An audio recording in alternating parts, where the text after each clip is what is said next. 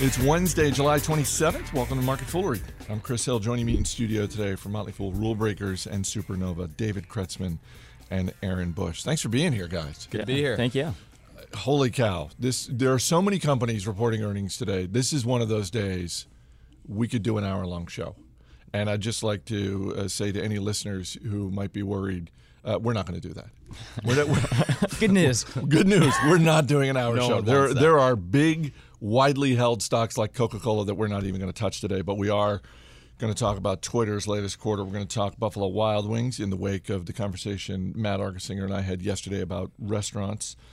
And but we're going to start with the biggest public company of them all, just getting a little bit bigger, and that's Apple. Third quarter revenue, $42.4 billion, which is just a big number. It's a big number, and amazing. You know, I'm sure people will see headlines like, well, their revenue fell from a year ago. Yes, it did. It was still $42.5 billion. Shares up about 6-7%. This seems like a quarter that, and we can dig into some of the numbers in a minute, Dave, but this seems like a quarter that surprised people because we're expecting the iPhone 7 sometime in the fall. Yeah. And maybe it was just a function of not very great expectations for Apple. Yeah, I mean, the company actually met its own guidance. The company guided for revenue between $41 and $43 billion. So there wasn't a whole lot of unexpected things occurring this quarter, but the company sold 40.4 million iPhones in the quarter, which was a bit ahead of what analysts were expecting. A lot of that was driven by the iPhone SE, which is the $400, slightly more affordable 4-inch iPhone. And management mentioned that the majority of people buying the iPhone this quarter were either people switching over from another platform like Windows or Android, or first-time users, both in developed and emerging markets. And that's really a plus. And I think analysts and people on Wall Street are starting to recognize the power of Apple's installed base. So the company has more than 1 billion devices worldwide that people have bought. So they're buying into this Apple installed base, this Apple ecosystem. When you're talking about the iOS, the platform for mobile phone, the car platform, smartwatch software platform, and the Mac platform, Apple really has an extensive ecosystem, and you saw that this quarter, and you continue to see that being one of the primary strengths with the company. Services revenue is up 19% year over year to $6 billion, 11% of total revenue, and that's high margin revenue. So services probably make up 20 or 30% of the company's net income right now. So as Apple becomes more of a software and services driven company, getting people into that ecosystem through the more affordable iPhone SE, that's a really positive sign. Do you think this is the next thing that investors start to focus on? Because for a while, there was all this buzz about the watch, and then, depending on who you listen to, the watch is either a mild disappointment, just a first iteration that will get better in time, or an outright flop. So you could, there's no shortage of opinions on the watch, but I think a lot of people looked at it as, well, this could be the next device for them. And it seems like, particularly Aaron, after everything David just said about the services, it looks like maybe services are the next thing for investors to key in on. Yeah, I would say services is probably the biggest thing to keep an eye out on. I mean, they still are, without a doubt, an iPhone business. Oh, yeah. So you can't take your eye off of the iPhone count. But really, I mean, the services is becoming kind of a game changer here. 11% of sales, a bigger chunk of earnings. In and of itself, the services business, and that includes the App Store, Apple Music, Apple Pay, iCloud, mainly those. But that's a Fortune 100 business in and of itself if it were broken out on its own. So it's just massive, and that is the glue that keeps the ecosystem together. And so I don't know if Apple is perfectly structured in such a way to continue wowing users with software services in the same way it has with devices over the past. I just don't know if they're structured for that. But I think that definitely is something that they need to figure out. It ties into artificial intelligence with Siri, and I think more than ever that's going to become incredibly important. Similar to Amazon, where Jeff Bezos mentioned his goal is for it to be irresponsible for people to not be a member of Amazon or a Prime member. I think you could make a similar argument for Apple, where they want it to be such a compelling value proposition for you to have one or more of these devices, and use their software on a daily basis. So that really is the goal of the company. And when you see that services revenue tick up, 19%, you see really strong adoption with Apple Pay, and some of these other programs are going into making a $1 billion investment into Didi, kind of the Uber of China. You can really tell that Apple is transitioning toward that services component of the company, or at least focusing on it more and more, and it's having a bigger impact on the company each quarter. We've talked before about how much cash this company has on hand. That is a pile of money that just gets bigger. I saw one report yesterday that I think had it north of $200 billion. Is that possible? Around that, $233 billion? Yeah, in terms of cash and short-term assets and all that sort of thing. Any talk about what they're going to do with that? I know so much of it is overseas that for tax purposes, it's a little bit of a challenge for Apple to figure out how to deploy that. I'm just wondering if there was any talk out of the company on a special one-time dividend, increasing the dividend, more buybacks, that sort of thing. Kind of all of the above. The company has a $250 billion capital return plan to shareholders. So far they've done about $177 billion. So there's more than $70 billion of cash to be returned to shareholders through dividends and repurchases in the quarters ahead. And this is actually there were some of the news after this report was focusing on the fact that the cash and long-term investments, for the first time in recent memory, actually decreased. It was only by about $1 billion, which is a fraction of a percent. But some people are taking that as a sign, like, oh, Apple's not afraid to actually invest that. And like I said, they made a $1 billion investment into Didi this quarter. They spent more on a few other acquisitions. So Apple is geared toward in-house development, making acquisitions where it makes sense, and then returning a boatload of cash to shareholders. Yeah, I would just say a lot of that shareholder return is actually fueled by debt. Mm-hmm. They've taken on, I don't even know off the top of my head, probably like $80 billion, $90 billion in debt. Just because Tim Cook has said it is completely irresponsible for them to pull cash from overseas, because, I mean, that I don't even know how many billions of dollars that would be as well. So I think something big would have to change, or there has to be some massive opportunity for Tim Cook to bring that cash over. But for now, cheap debt seems to be helping investors out too. And in the meantime, free cash flow was down like revenue and earnings this quarter, but they still produced almost $8 billion in free cash flow. So the company is churning out a lot of cash on a regular basis. And whenever the iPhone 7 is launched and these new hardware products, and as services revenue continues to tick up, free cash flow should be in a solid position. Last question, then we'll move on to Twitter. Where is this stock right now? It's up about 6% today. When you look at it, do you think, oh, this is about where it should be, or does it look cheap? I think it still looks compelling. I haven't looked at what the PE ratio is lately, but it's still at a pretty hefty discount to the S&P 500. I think it's still less than half the PE ratio of the S&P 500. So it's trading at a discount to the market.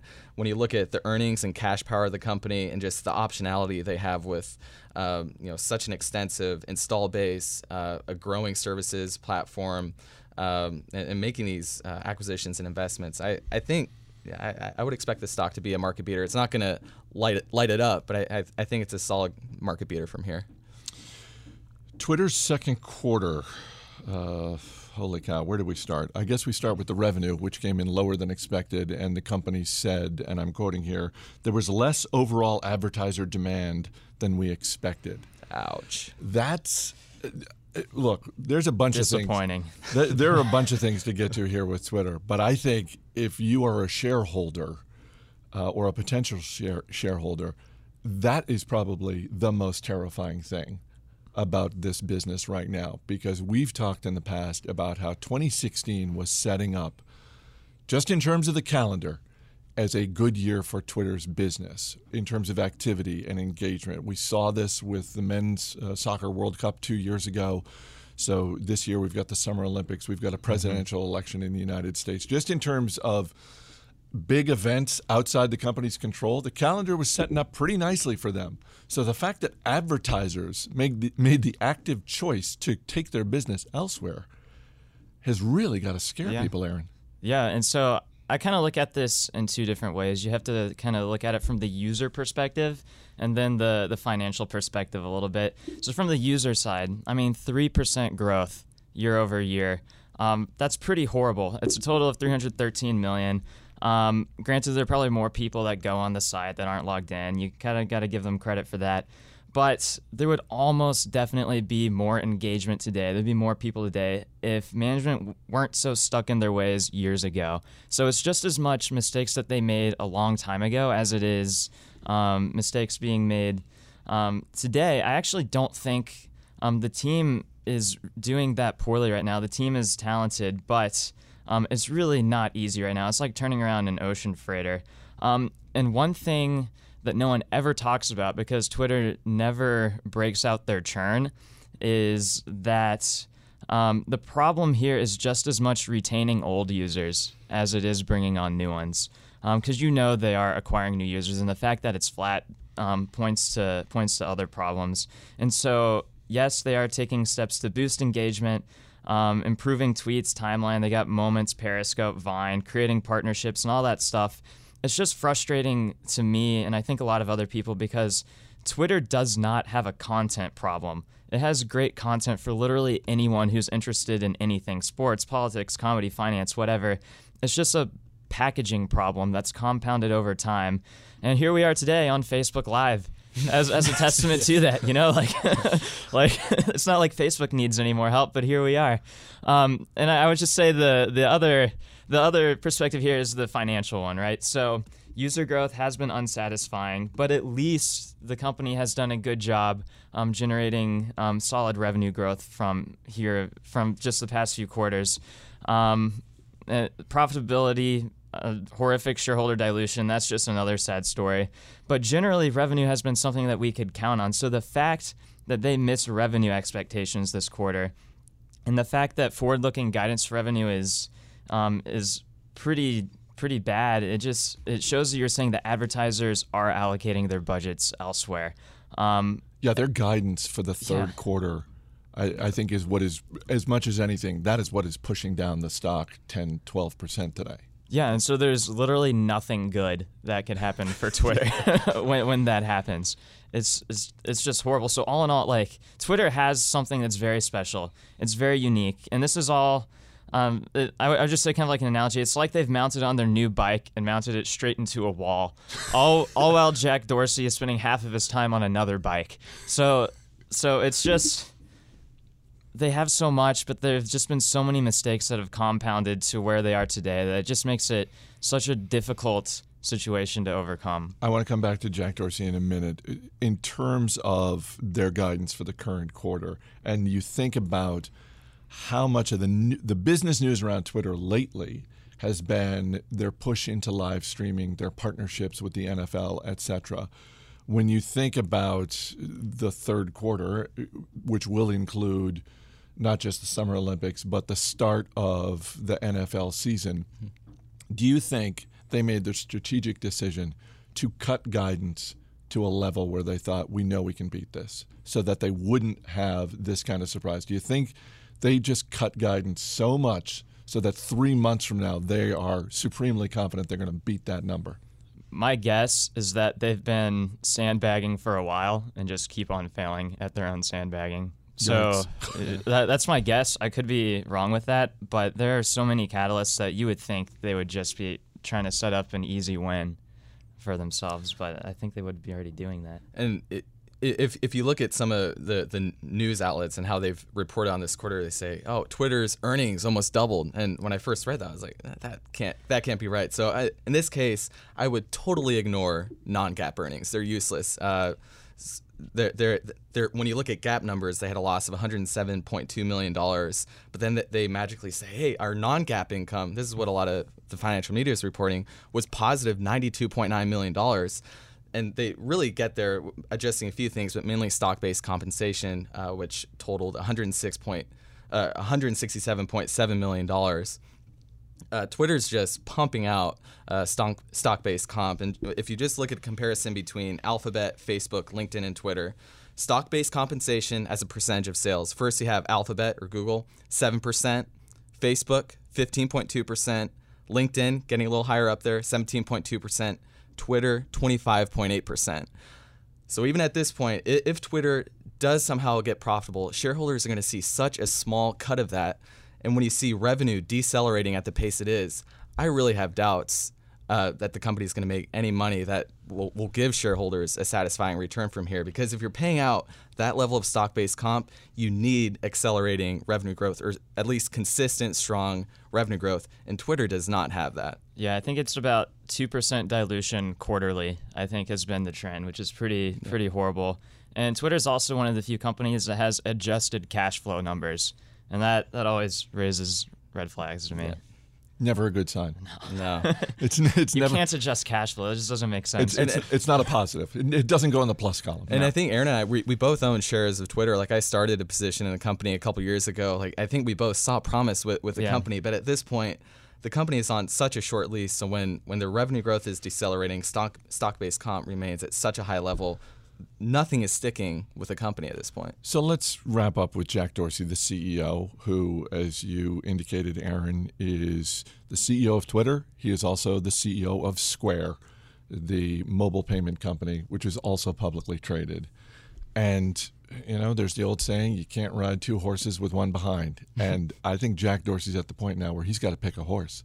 Because if both these companies were doing well and both of their stocks were headed north, then no one would care that he's the CEO of two different companies. And even taking into account what you said about, and it's true, there previous management, a lot of what Jack Dorsey and Adam Bain and the management team have been dealing with are sort of righting the ship of that was steered towards the cliffs by previous captains. Wow, I made it all the way through that analogy.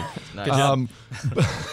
But this is a year now that he's been CEO of these two companies. It's like Not much to show for it. He's got to pick. What are the odds that by the end of this calendar year he's still CEO of both these companies? I would say probably better than not, just because they've already cycled through CEOs before. But I don't know if that's necessarily a good thing. Do you think the warning flag that we would see before that happens, before him leaving one of them, is some investor group comes in and announces, oh, we've taken a 9% stake in either Twitter or Square or something like that, and then it's oh, okay, they're not just doing it because they like the stock, they're doing it because they want to make some changes. Yeah, my guess is the catalyst would probably be an acquisition or something like that, being taken private by some larger tech company, a private equity company, something. It's all kind of a guessing game until it happens, but that would be what I would think. All right, let's get to Buffalo Wild Wings. Stock up more than 12% this morning after a solid quarter, and that's not my description. That's Sally Smith, the longtime CEO. That's her description of this quarter. It was a solid, and it was, okay. Revenue up 15%. Same-store sales took a hit. I mean, this is a fine quarter. Why? Is this just a case where the stock had been beaten down that any sign of, good news or just a flat-out solid quarter gets investors excited? I guess. I'm still a little baffled at the reaction we're having. Last I checked, the stock was up over 12%, I think. So really up a good amount. But in a way, the company actually missed its own guidance for the quarter. So to back up a little bit, in the first quarter of this year, like a lot of restaurants and especially casual diners, Buffalo Wild Wings reported kind of an unexpected drop in same-store sales. And Buffalo Wild Wings, this is one of the stronger operators in the restaurant space. It's a company we've admired and followed for many years at the Fool. It's been a phenomenal long-term investment. So that drop in comps really came out of nowhere, and management pretty much admitted that hey, we didn't really see this coming, and now they're trying to right the ship. They were expecting comps to be flat in the second quarter and third quarter, but comps actually dropped more this quarter than they did in the first quarter. So I see that as a bit of a red flag, because the initiatives that management is trying to do to turn the ship around, so to speak, haven't really they haven't stuck. They haven't stuck. Yeah, there we go. So I know I see that as a red flag, but sales and earnings are still up. They maintain their guidance for the rest of the year. As far as earnings growth, they're expecting earnings per share to increase between 13 and 18%. So Wall Street might be looking at this and saying, hey, this wasn't the greatest quarter, but at least they didn't cut guidance for the rest of the year. Whether or not they meet guidance, and I sort of have my doubts that they will, just because now they have to turn around even more after this quarter. But at this point, it comes down to confidence in management. And I think when you have a CEO like Sally Smith, who has been a proven operator, they have a longer leash. Wall Street and others will give them the benefit of the doubt. So we'll see. But looking at this quarter, I don't see a reason to be really excited. I think part of it is just the stock had been beaten down. This is a stock that traditionally, when it's gotten down to a PE multiple of 25 or so, has been a good opportunity, and that's where it was after the most recent quarter. Now it's ticked back up closer to PE of 30. Yeah, I would say one thing that I also noticed was that an activist investor, Mercado Capital, just reported buying a 5% stake in the business. And so I think that might be some of the positivity that we're seeing. Just seeing like, oh, good, now management's going to get some harder pressure to make bigger changes that affect it. But I don't really know. It's either that or Artaco. Artaco. I mean, you got 12 Artaco locations. That might start moving the needle pretty soon. You never know. But it's interesting, actually, the activist investor, from what this is from secondhand reporting, so I might be a little off on this, but what I've heard is that they wanted Buffalo Wild Wings to actually go more toward franchising, which is really the opposite of what the company's been doing, acquiring franchisees. Typically, the company had less company-owned stores compared to franchise locations, and that's become about 50-50, and the company's expanding company-owned restaurants faster than franchise locations. So I question the logic there. Like, if you have a sound operating concept, like a good restaurant-level economics, it doesn't make sense to me to go the franchise route, like we've seen with Chipotle, up until recently. But over the long term, the reason Chipotle generates so much cash is because all of their locations are company owned and they have phenomenal unit economics. Buffalo Wild Wings was close to that level. So to me, I don't know if that's the right way to right the ship, if that is indeed what is kind of the focus of that investor. Yeah, this is not a situation like we just talked about with Twitter or Square, where an activist comes in and says, I think I can affect positive change. As you said, David, I mean, Sally Smith has been running that company so well for so long. I would be pretty surprised if someone said, I feel like I can help this team out, because they've really done a great job. I'm wondering if a little bit of what we're seeing with the stock today is also sort of a little bit of what we saw with Apple, where a lot of people are looking ahead to the fall with Apple, and maybe expectations as a result were lower for this quarter. In the same way, the NFL season definitely helps Buffalo Wild Wings, and so I wonder if people were sort of thinking, gosh, if they can just put up a solid quarter and get us to football season, then we're going to be okay. So yeah, and you have the Olympics, which could provide a lift. But although looking at the second quarter, there wasn't really a shortage of good sporting events going on. You had soccer, you had the NBA Finals going to a Game 7. Management actually blamed the Chicago Blackhawks and the Chicago Bulls, who had 28 fewer playoff games this year compared to last year. And apparently, Buffalo Wild Wings has enough locations in that Chicago area that fans weren't showing up at the restaurants. So it's on the Blackhawks and Bulls. They better have a good season. So you mentioned that a year ago. So I'm pretty sure Tom Brady, the quarterback of the New England Patriots, is missing the first 4 games of the season due to suspension. Last year, the suspension was, I think it was a year ago that the suspension was going to be taking effect. And similar to what you just said about Chicago, some analyst on the conference call a year ago had run the numbers on Buffalo Wild Wings locations in New England and basically said, do you have lower expectations for these pretty decent, pretty large number of locations, because the star player of the football team in New England is not going to be playing, and they basically said no. No, we're good. We're pretty confident people are going to show up no matter what. I think part of this too is the fact that this isn't an issue centric to Buffalo Wild Wings. Like a lot of restaurants and especially casual diners are struggling. The first quarter was not a good one for restaurants compared to the same quarter last year. So Buffalo Wild Wings is certainly not the only restaurant struggling. It is still surprising to me to see a company that is traditionally such a strong operator struggling this much, really just out of the blue. So it will be something to watch, but I think that's another reason why Wall Street seems to be giving management in the company benefit of the doubt for now. Last question, and then we'll get out of here. I believe at Buffalo Wild Wings they have 21 different sauces that you can get on your wings, all different flavors and styles and levels of heat.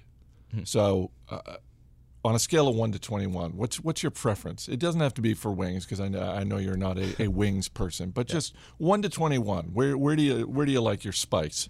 I tend to go in the middle somewhere, so I'll go with 11. Okay. Yeah, I'd go probably like 9 or 10. But I have done their Blazing Challenge. Have you? And it is terrifying. So remind me of the Blazing Challenge. Is it just? Yeah. So you can order their Blazing is their hottest sauce, and if you order it and eat it all, they give it to you for free and a T-shirt. Didn't Tom Garner challenge Bill Mann to do that 10 years ago or something? We have video of that. I think somewhere on Fool.com we may have video of Motley Fool Funds portfolio manager Bill Mann. I think there was some cursing in there. Taking the Blazing Challenge. Yeah. Your face just burns. Yeah. It's not pleasant. And Bill likes the spicy. You know, he like George Costanza. He likes his chicken spicy. Right. But he was feeling it. He was feeling it by the end there, and yeah, I think there were some bleeps in that video towards the end, just to clean it up, so to make the video. So we highly encourage it. Yeah, exactly. Check it out. All right, Aaron Bush, David Kretzmann, thanks for being here. Thanks, Chris. Thanks. As always, people on the program may have interest in the stocks they talk about, and Motley Fool may have formal recommendations for or against, so don't buy or sell stocks based solely on what you hear. That's going to do it for this edition of Market Foolery. The show is mixed by Dan Boyd. I'm Chris Hill. Thanks for listening, and we'll see you tomorrow.